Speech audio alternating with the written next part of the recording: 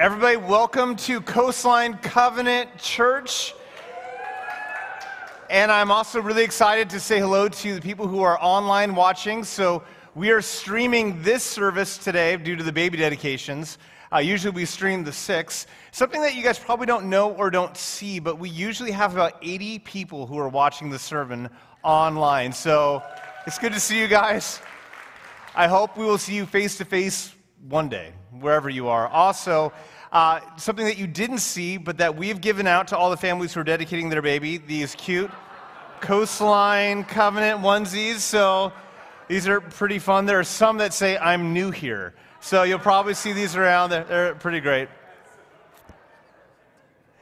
Hey, I'm not sure about you, but my morning started really early today to watch the Torrance Little League game. Watch them continue to play and win. It has been a pretty great experience. So my boys for the last, 10 years have played in Torrance Little League and have played with these kids, with these families. Chapman specifically is on these teams with these kids. So we've been really close with all of them. So it's been so funny watching these games through the perspective of knowing them so well, having known these kids' strengths and their weaknesses, and then realizing, wow, apparently they're really good, a lot better than we thought, and it's just been incredibly exciting for us. We have spent probably 3 days a week at that field for the last 10 years, so it's just been a total blast. And one of the things that's just amazing about it is that there has not been a moment where these kids, knowing them really well, have thought that they would be here. All of their attention over the course of this time has been focused on just simply winning that next game, and maybe if they're lucky, when the playoffs come around, winning that league, winning their division, winning that championship.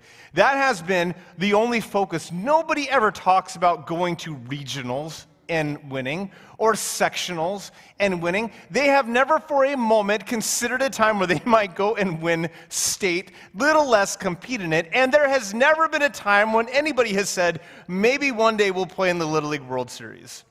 That dream was too big. It was too far out there. It seemed too impossible to any of them to actually make it to this point, and yet here they are. And I think that's what makes it so exciting. It's more than they certainly ever dreamed of. Tonight, we're beginning a series on the book of Acts, which I believe is going to be the longest sermon series that Garrick and I have ever preached. We know that we're going to take a week off for Halloween in the series. We know we're going to take 4 weeks off in December for Christmas. But we anticipate that we're going to be preaching this book probably until Easter. Probably what's going to be around 24 or 25 weeks. So I just want to get you mentally ready for that. We are going to be here for a while, and part of the reason for that is that we believe that there's something that we can really learn for our church watching the start of this church. We think that there's something incredibly important of learning how did they become a family, loving and sharing all things in common, while we are still in the early stages of getting to know each other.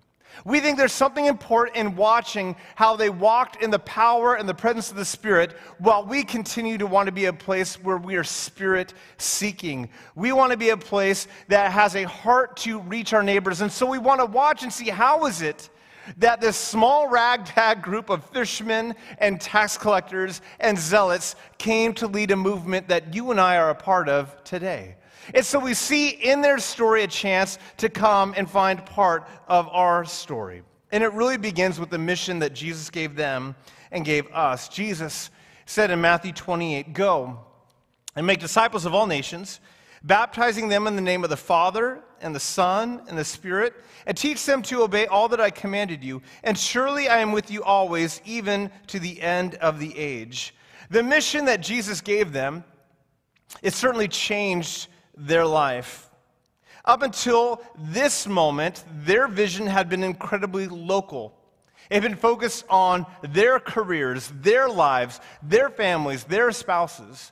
But eventually, when Jesus comes, their perspective broadens. So now they're thinking about all of Israel. How will this affect their nation? But here, when Jesus gives this mission, he takes their perspective and opens it beyond Israel to consider the nations of the world that he is going to send them to. And that means that their vision is going to have to change. It is a bigger vision than they've ever had for their lives. They have only thought local, but now they must begin to think global.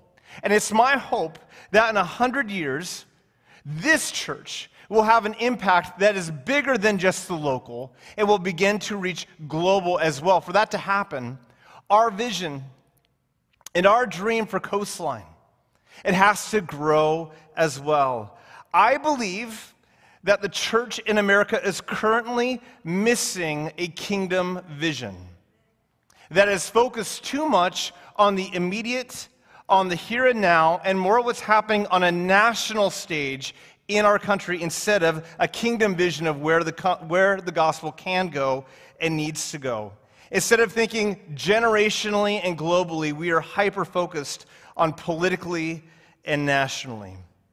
I want to be clear, and I'm going to say this again later on in the message. I do not believe that you can be both kingdom-focused and nation-focused at the same time. You will choose one or the other. You will lean one way or the other. And for Coastline, I want us to lead towards being a kingdom-minded church, but that means a lot is going to have to change.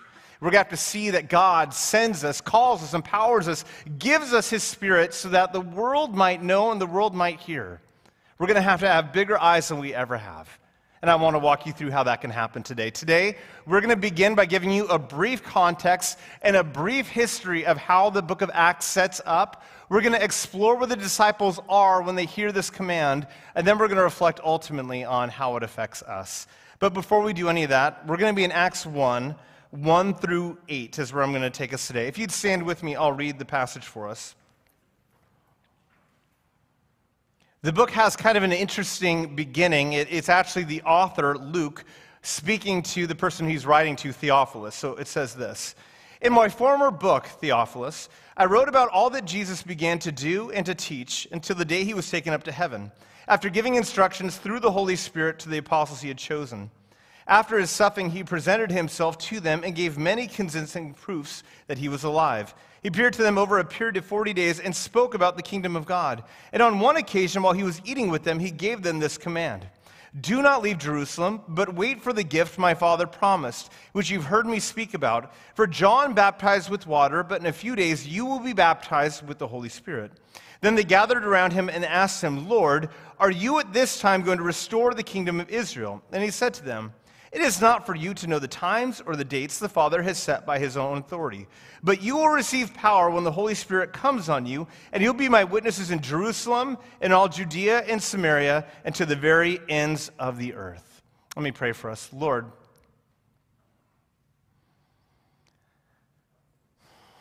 the book of Acts can be so familiar to us.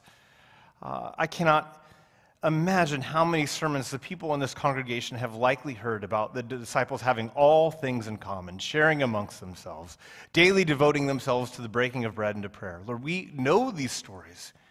And Lord, sometimes the familiarity with them can mean a disinterest, that we can almost be bored. There are probably some in here who hear 24, 25 weeks in Acts and just think, Kings Harbor is not too far away, I can go there.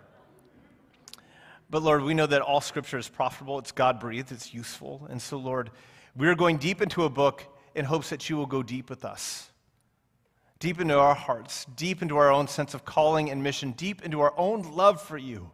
And that out of that love for you, Lord, that it would touch neighbor, nation, and kingdom, Lord, with your grace and love. Father, would you meet us as we open up your text? We pray all this in the name of Jesus. Amen. You can be seated. So as I said in the beginning, the book has an interesting start. The author is the gospel writer Luke. And so we have his book that gives us kind of a brief history of who he is. We know that he is probably a second-generation Christian, meaning he did not see Jesus face-to-face or his miracles face-to-face, but he has encountered the disciples. He has heard their preaching, he has put his faith into Jesus, and he has now become a part of the story. In fact, as Acts 15, kind of as we transition past it, Luke is going to change from being an author to being an actual participant in it. He's going to become a co-missionary with Paul in sharing the gospel. You can see when he says, in my former book, Theophilus, I wrote about all that Jesus began to do. We see there that he's trying to give Theophilus some context of what he's trying to do. He says that he's trying to write an orderly account, which probably means that Luke is a chronological history of the life of Jesus. Matthew is interested in giving you the Jewish story of Jesus and how he fulfills the promise of being the called Messiah. In the book of John, it's much more philosophical. It's written for a Greek audience. It is all light and darkness. Neither of those Gospels, we think, are written chronologically. They take it theme by theme, connecting the stories as they think they connect. The Gospel of Luke is a true history, and so in a lot of ways, for a Western audience, this feels a little bit more familiar and a little bit more normal. For that reason, a lot of people in America, Western Christians, are really drawn to the book of Luke. He's also writing to a man named Theophilus. He calls him most excellent Theophilus, and so the best guess what's happening there is Theophilus is a Greek name. He's likely in some form of Roman government, and the title most excellent is kind of calling him governor or senator or congressman. And so probably what the hope is here is that Luke is writing this story of Jesus and sending it to Theophilus so Theophilus can, number one, be grounded in his faith, but number two, use his position to protect Christians who are beginning to suffer for their faith. That's probably who Luke is written by, who it is for, and what the entire thing is about. Now, to understand kind of the power of the story, a little brief history for you about Acts 1. When we hit the book of Acts, what you need to know is that Israel as a nation is just a shadow of what it once was. That there had been a day when Israel, even though it is only 120 miles long and 40 miles wide, from LA to Santa Barbara, and from the west coast to about Anaheim, that is the size of Israel. It is a tiny, tiny country. And yet, even though it was so small, there was a time when it was the wealthiest, the most dangerous and militarily powerful and significant country, and also the country that was filled with the wisdom of the ages. There was a time when it was all found in Israel, and they were the most important, most powerful, and most significant nation in the world. The reason for that, for their wealth and the wisdom, was because Israel lived and breathed the Shema. That they loved God with all of their heart, soul, mind, and strength. And because they loved God with all of their heart, soul, mind, and strength, God made a covenant with them and said, you are my people, and I will always be with you, and any nation who comes against you, I will protect you and strike them down. And he does that. And so Israel prospers throughout this era, throughout basically the early part of 1 Samuel and 1 Kings. They are incredibly important. What ends up happening is that Israel essentially loses the Shema. It's not that they give up on worshiping Yahweh entirely, but it's that they begin to bring other gods into their religion and alongside of the worship of Yahweh. So they don't love him with all of their heart, soul, mind, and strength. They love him with part of their heart, soul, mind, and strength. And they give part of their love to these other gods that are surrounding the nations around them. And as a result, Yahweh removes his blessing and Israel falls.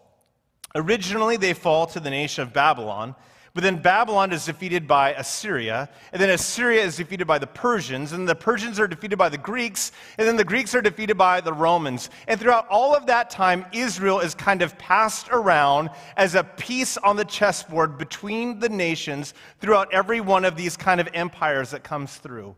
By the time we get to the book of Acts, what that means is that Israel has lost a lot of their culture and a lot of their identity as Jewish people. They begin to have more Greek and foreign names. They begin to marry foreign women. They lose Hebrew as the spoken language, and by the time we get here to the book of Acts, they are writing in Koine Greek and they're speaking Aramaic.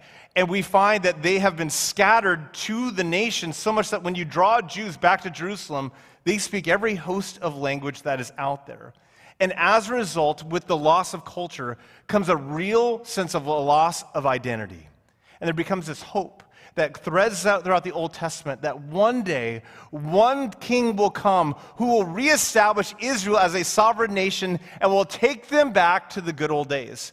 He will reestablish the temple and the worship of God, and he will make them his people again. And for the first time in centuries, they will be sovereign. They will get to determine their own lives. They will not be underneath the power of other nations. They will take the boot off of their neck, and they will be self-determining people who can live the lives that they want, the lives that they've been once had. They can go backwards in time, and that's the hope of Israel.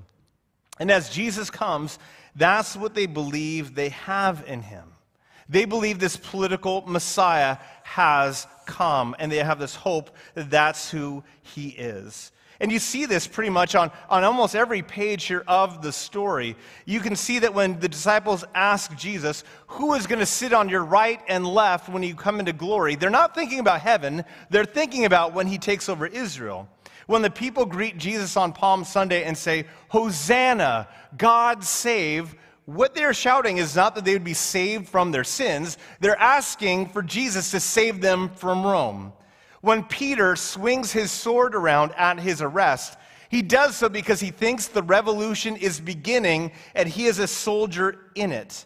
And so when Jesus dies, as most revolutionaries do before empires, they suddenly believe that he is not who he was, that Jesus was not the Messiah. And when he raises, it comes with a whole new host of questions. But specifically, it comes also with a new set of hopes. Because ultimately, if the greatest weapon that an empire has is to kill the revolutionaries who oppose it, what does it mean when that revolutionary raises from the dead? They now have a power that Rome cannot stop. They hold the nuclear weapons of the kingdom, that now they can truly stop Rome, and now they really want to get started and to take everything back. That is what is behind verse 6, when they say, are you at this time going to restore the kingdom to Israel? When the disciples are asking that, they're saying, is now the moment when we go to war? Is now the moment where you're going to become king? Is now the moment where we're going to get power and we're never going to be oppressed again? You see, every time that Jesus said the kingdom of God, and he says it a lot, what they heard was the kingdom of Israel. Let me say that again. Every time Jesus said the phrase, the kingdom of God, what his disciples thought he was saying was the kingdom of Israel. And so when Jesus says that the kingdom of God is like a little bit of yeast that then grows through the whole dough, they said, yes, that is us. We are a tiny nation, and we're going to grow, and our influence is going to expand the entire globe. They liked that story. When Jesus says that the kingdom of God is like a mustard seed that is small, and yet planted, it becomes a gigantic tree, that the nations of the world will come and set up their nests in its branches, they thought, yes, that is who we are. We are going to be that great nation that every other nation will come to. And when they heard that Jesus said that the kingdom of God is like a treasure in a field, they said, yes, that is indeed how God loves us. So when Jesus says, kingdom of God, they think kingdom of Israel. But look at how Jesus speaks to them. Verse 7, it's not for you to know the times or the dates that the Father has set by his own authority. It's not for you to know what the plan is. It is not for you to wonder when the time is going to come. It is not now, he says. It is certain to come. There is a day when Israel is going to be sovereign again, but he said, you don't need to worry about that because it is not now. Now is about the kingdom of God, he says. Now is not about the kingdom of Israel. What he wants them to know is that the kingdom of God is bigger than the kingdom of Israel, and they're going to be the ones to build it. That there is no way that this tiny nation of 120 miles long and 40 miles wide, it cannot contain the love of God that he has for the world. That he has given them his love, but his cannot be contained there. It is going to move out. And although Israel is his beloved people, he also loves all of humanity. The original plan had been that Israel would be such a light to the nations that they would send their people there to come and hear about Yahweh and worship him. But Israel does that really poorly. The new plan is that Israel and this new people, these Christians, will be sent out to the nations, and they will take the light of Yahweh to them. This wasn't as hidden, maybe, as it might seem. Jesus actually talks about it a lot. Do you remember when Jesus teaches the disciples to pray? He says, pray for his will to be done on earth as it is in heaven. He doesn't tell them to pray for his will to be done in Israel as it is in heaven, but on the earth. His heart is that the entire earth will come to know who he is, that the boundaries are bigger than that. And so he says that they will come and they will go now to the nations carrying the message of Jesus and inviting people into knowing the love and the worship of God. And that the boundaries of nation, the boundaries of language, the boundaries of culture, the boundaries of distance will be remade as they all come underneath the fatherhood of God and become this great new family. He says they will be witnesses. In fact, he says they will be ambassadors, that they will go and speak on his behalf, and they will speak full of his power to the nations. He says that they will go to Judea, which they would have had no problem with, because Judea is Israel. He says, you have a heart for Israel, good. You will be witnesses in Israel, which they wouldn't have had a problem with. But then he says, I'm also going to send you to Samaria. You see that in verse 8. I will send you to Judea, Samaria, and to the ends of the earth. If you're wondering, the last time the disciples were in Samaria, they asked Jesus if they could light it on fire with the fires of heaven. They hated the Samaritans. He says, now you're going to be going there and you're going to be ministering to them. That is not where they wanted to go. Those were not people that they liked or had anything in common with. But he said, I'm going to send you to Judea, who you like, and to the Samaritans, who you don't. And he says, and now I'm going to send you also to the very ends of the earth, to the lands that you do not know exist yet. In a way, the mission seems destined to fail because they don't understand it, they don't have a heart for it, and they lack the power to accomplish it. This great call being given to these people, they don't necessarily even want what Jesus wants at this time. But Jesus is going to put the power of himself inside of them to accomplish it. They had wanted Jesus to take power. They had wanted him to overthrow all of their enemies, and they wanted access to that power. They wanted to wield that power on his behalf. They wanted to be generals and to, in a sense, begin the great jihad against their enemies in the name of Jesus. They wanted to get the boots off their neck and to reverse the position so that they are the ones now who have the power. They want to take their country back. They want to go backwards to what once was. They want control. They want to reshape the culture back to the Jewish one that they had once known. They want to turn back the clock for all of it. And Jesus says, you want power? Good. I'm going to give you power, but it's not the power that you think. You think that you're going to get the power to conquer, but he says, no, what I'm going to do is I'm going to baptize you in the Holy Spirit. That's what we see in verse 5. That he's going to baptize him in the Holy Spirit. What he's saying there is I'm going to sink you into the presence of God. I'm going to completely bathe you in it. I'm going to completely immerse you inside of God himself. And when you are immersed inside of the Holy Spirit, what that means is that the character of God is going to come upon you and be yours. And in fact, it's going to change you. And he says, once I immerse you in my spirit, I'm then going to teach you my ways. You will understand who I am and what I want, and it will be the power that you need to go out to the nations and to share with them the good news of who I am. More than that, he says, that spirit will be in my abiding presence, and it'll be with you wherever you go. There's a great author who's been very influential in my thinking on the book of Acts. His name is Willie James Jennings. He says this: what they want is a power that is over people. But what they realize is that Jesus offers them a power that is for people. Let me say it again. They wanted a power that was over people, but Jesus gave them a power that was for people. What that means is that because the Spirit was with them, that means that they could do the same sort of ministry that Jesus did because the Spirit was with Jesus. That means that they can then do the same work and the same ministry as Jesus because the same Spirit is with them. It means that they can preach the same gospel with the same power and authority because the Spirit is with them. It means that now they can love broken and sinful people the way Jesus did because the Spirit of God is with them. It means that they can now touch lepers and to share with those who've always taken from you because the Spirit of God is with them. It means that now they can bless those who persecute them, and it means that they can give their lives away to those who don't deserve it because the Spirit of God is with them. That is not the power that they want, but that is the power that they're given. And then Jesus ascends into the heavens. And I love that because he says, look, if you think that this is going to be about me becoming the leader of a nation, I'm gone. And they're there watching. I just think about this. He goes in the heavens and they watch and think, what? What? What are we supposed to do? Where are we supposed to go? What are our lives supposed to be? We're now supposed to go to those we don't even like with the message and the news of Jesus. It's not what they want. And yet they're going to do it. Why? Willie James Jennings says this way: you know the Spirit of God is present when people begin to do what they do not want to do. That they would much rather call down the fires of heaven and destroy their enemies or shun their enemies or conquer their enemies.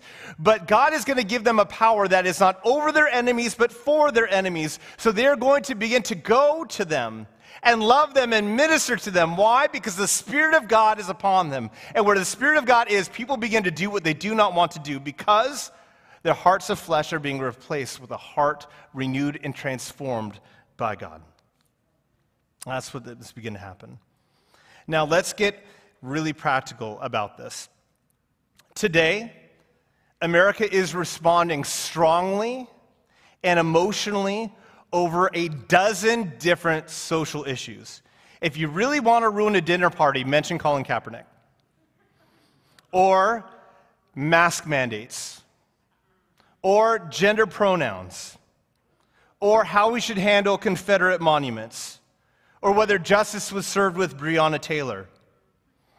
These are things that families and friends and coworkers now can't even talk about civilly, because they're so inflamed with anger and toxicity that to even bring them up will damage and harm a relationship.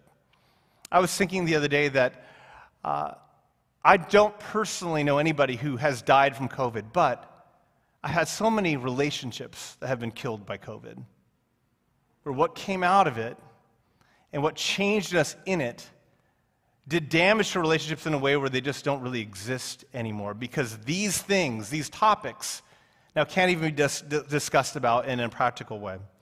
Garrick sent me an article this last week that was brilliant and horrifying. And I don't believe that that should be true, but I believe that it is true. What he says is that as a result of the world coming out of COVID and the societal issues that surround us, he says that now the church has essentially been divided into 4 different kinds of Christians.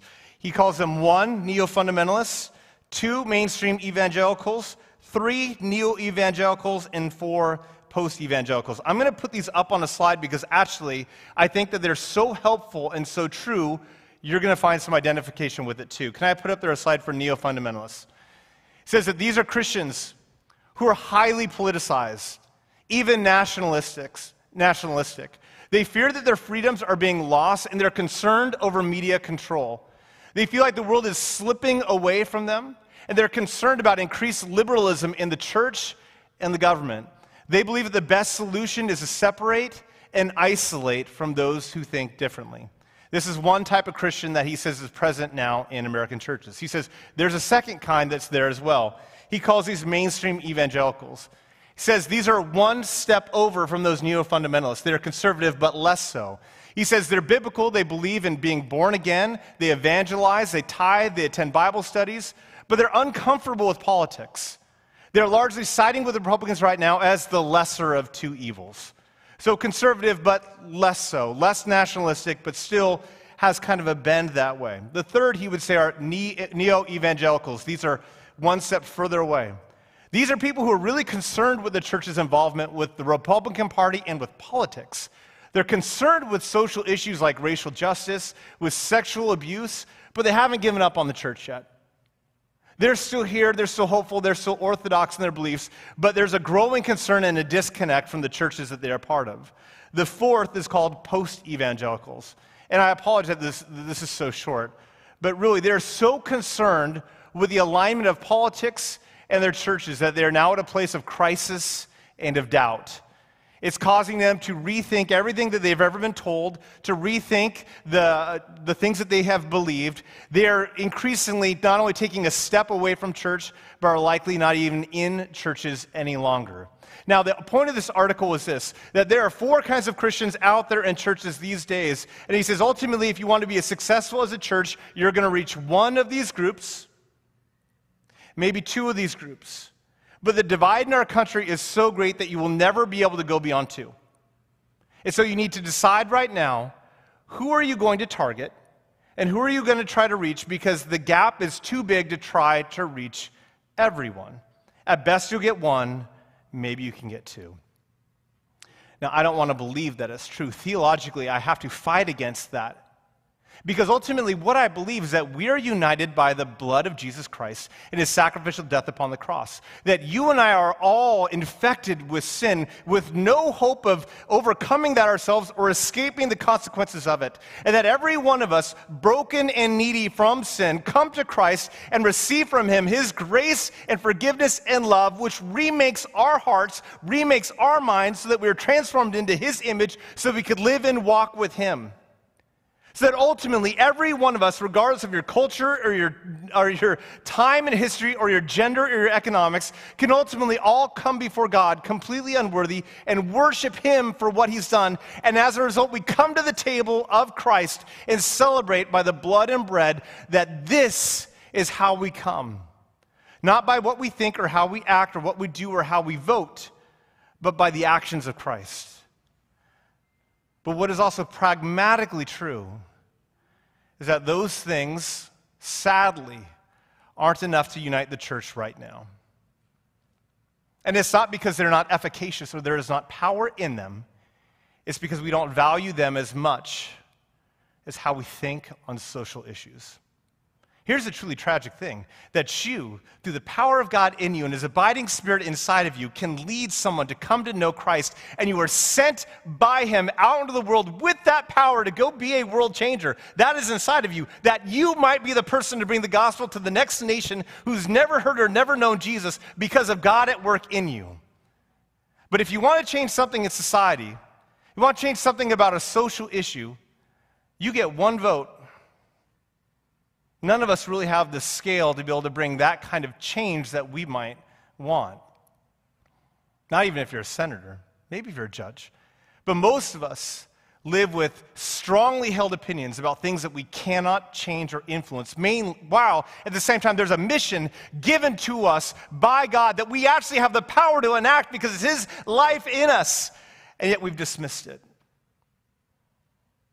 And we would really rather be with people who are like us than to be with those who are not. Friends, that is what's happening in the book of Acts. What they want is a nation. What they want is the power to shape their nation. What they want is to go back to the nation that they once had. And Jesus says, I'm not interested in that. That's not what I'm here for. I'm not here about a nation. I'm here about a kingdom that is going to involve every nation and every culture and every person. Look, both the person who is overwhelmingly patriotic and the person who is overwhelmingly discouraged by the trajectory of our country are both thinking with a nation mindset, not a kingdom mindset. Because ultimately, we've been told, right, that this world is going to continue to get worse until the return of Christ. So why are we so shocked? Why are we fighting so hard? Why am I so discouraged? Or why do I have to fight so hard if ultimately we already know how the story ends? Why are we so shocked by where we are in the story? Look, God has given us something so beautiful, and we seem to be settling for something so less. And then when we begin to settle for overwhelming discouragement or patriotism or the margins of the extremeness of this, it's going to naturally get in the way of our ability to reach across to those that don't know about Jesus. Because let me tell you, the people who don't know Jesus don't think anything like us. So ultimately, if you want to be around only the people that think like you do, you're just not going to share the gospel to anyone. And the kingdom vision begins to die. This is why Jesus says, nation thinking is not what I'm here for. I'm here to build a kingdom.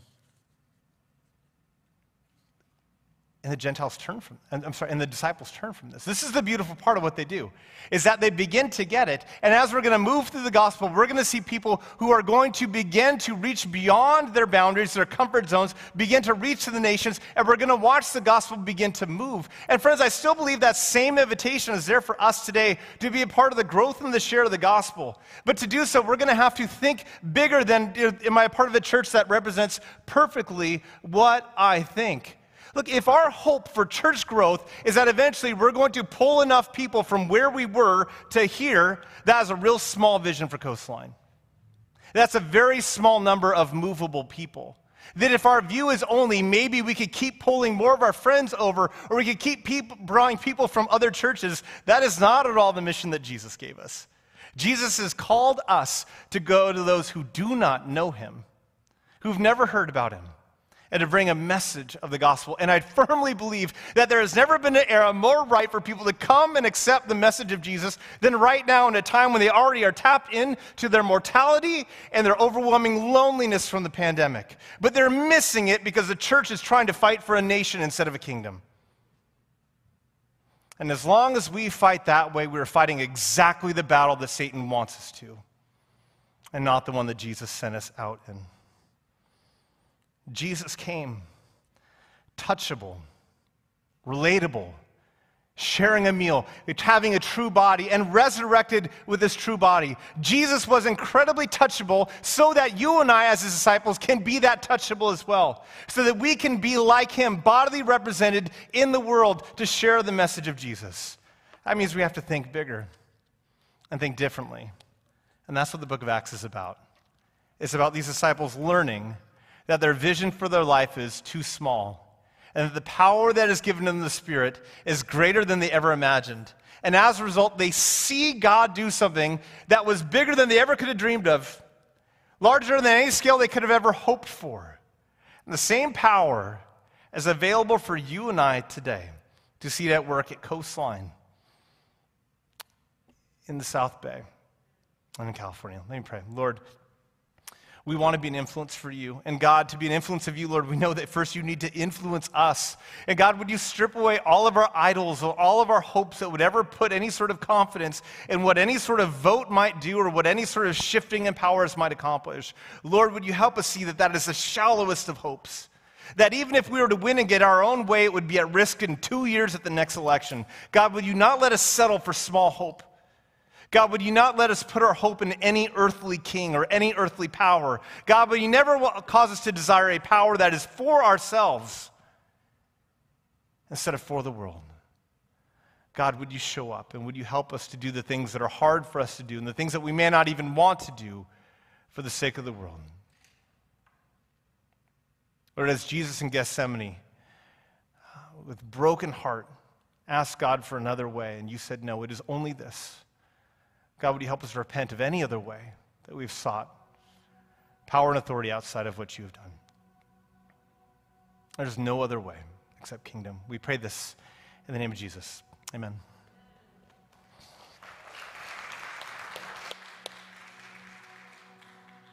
Amen. Hey, can we just clear our laps and let's make some space for God to speak? He's been speaking, he's been moving, but we believe that he has something for us individually, something that he wants to speak to you, something he's calling you to. God is always at work and always active. We want to be a responsive people. So, would you bow your heads with me?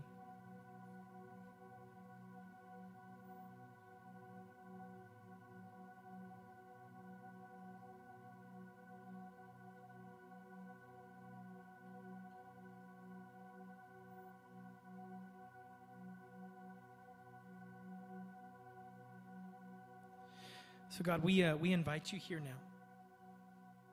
Lord, we want to get a kind of a heart that is for your kingdom.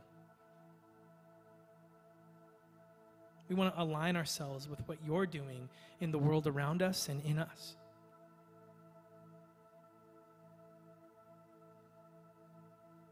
And God, there are so many things that want to vie for our attention, that want to divide us. And yet your Spirit wants to call us together in you to be a force for your kingdom, not a force for our way. So Lord, now would you speak? Would you come have your way in us? We're listening.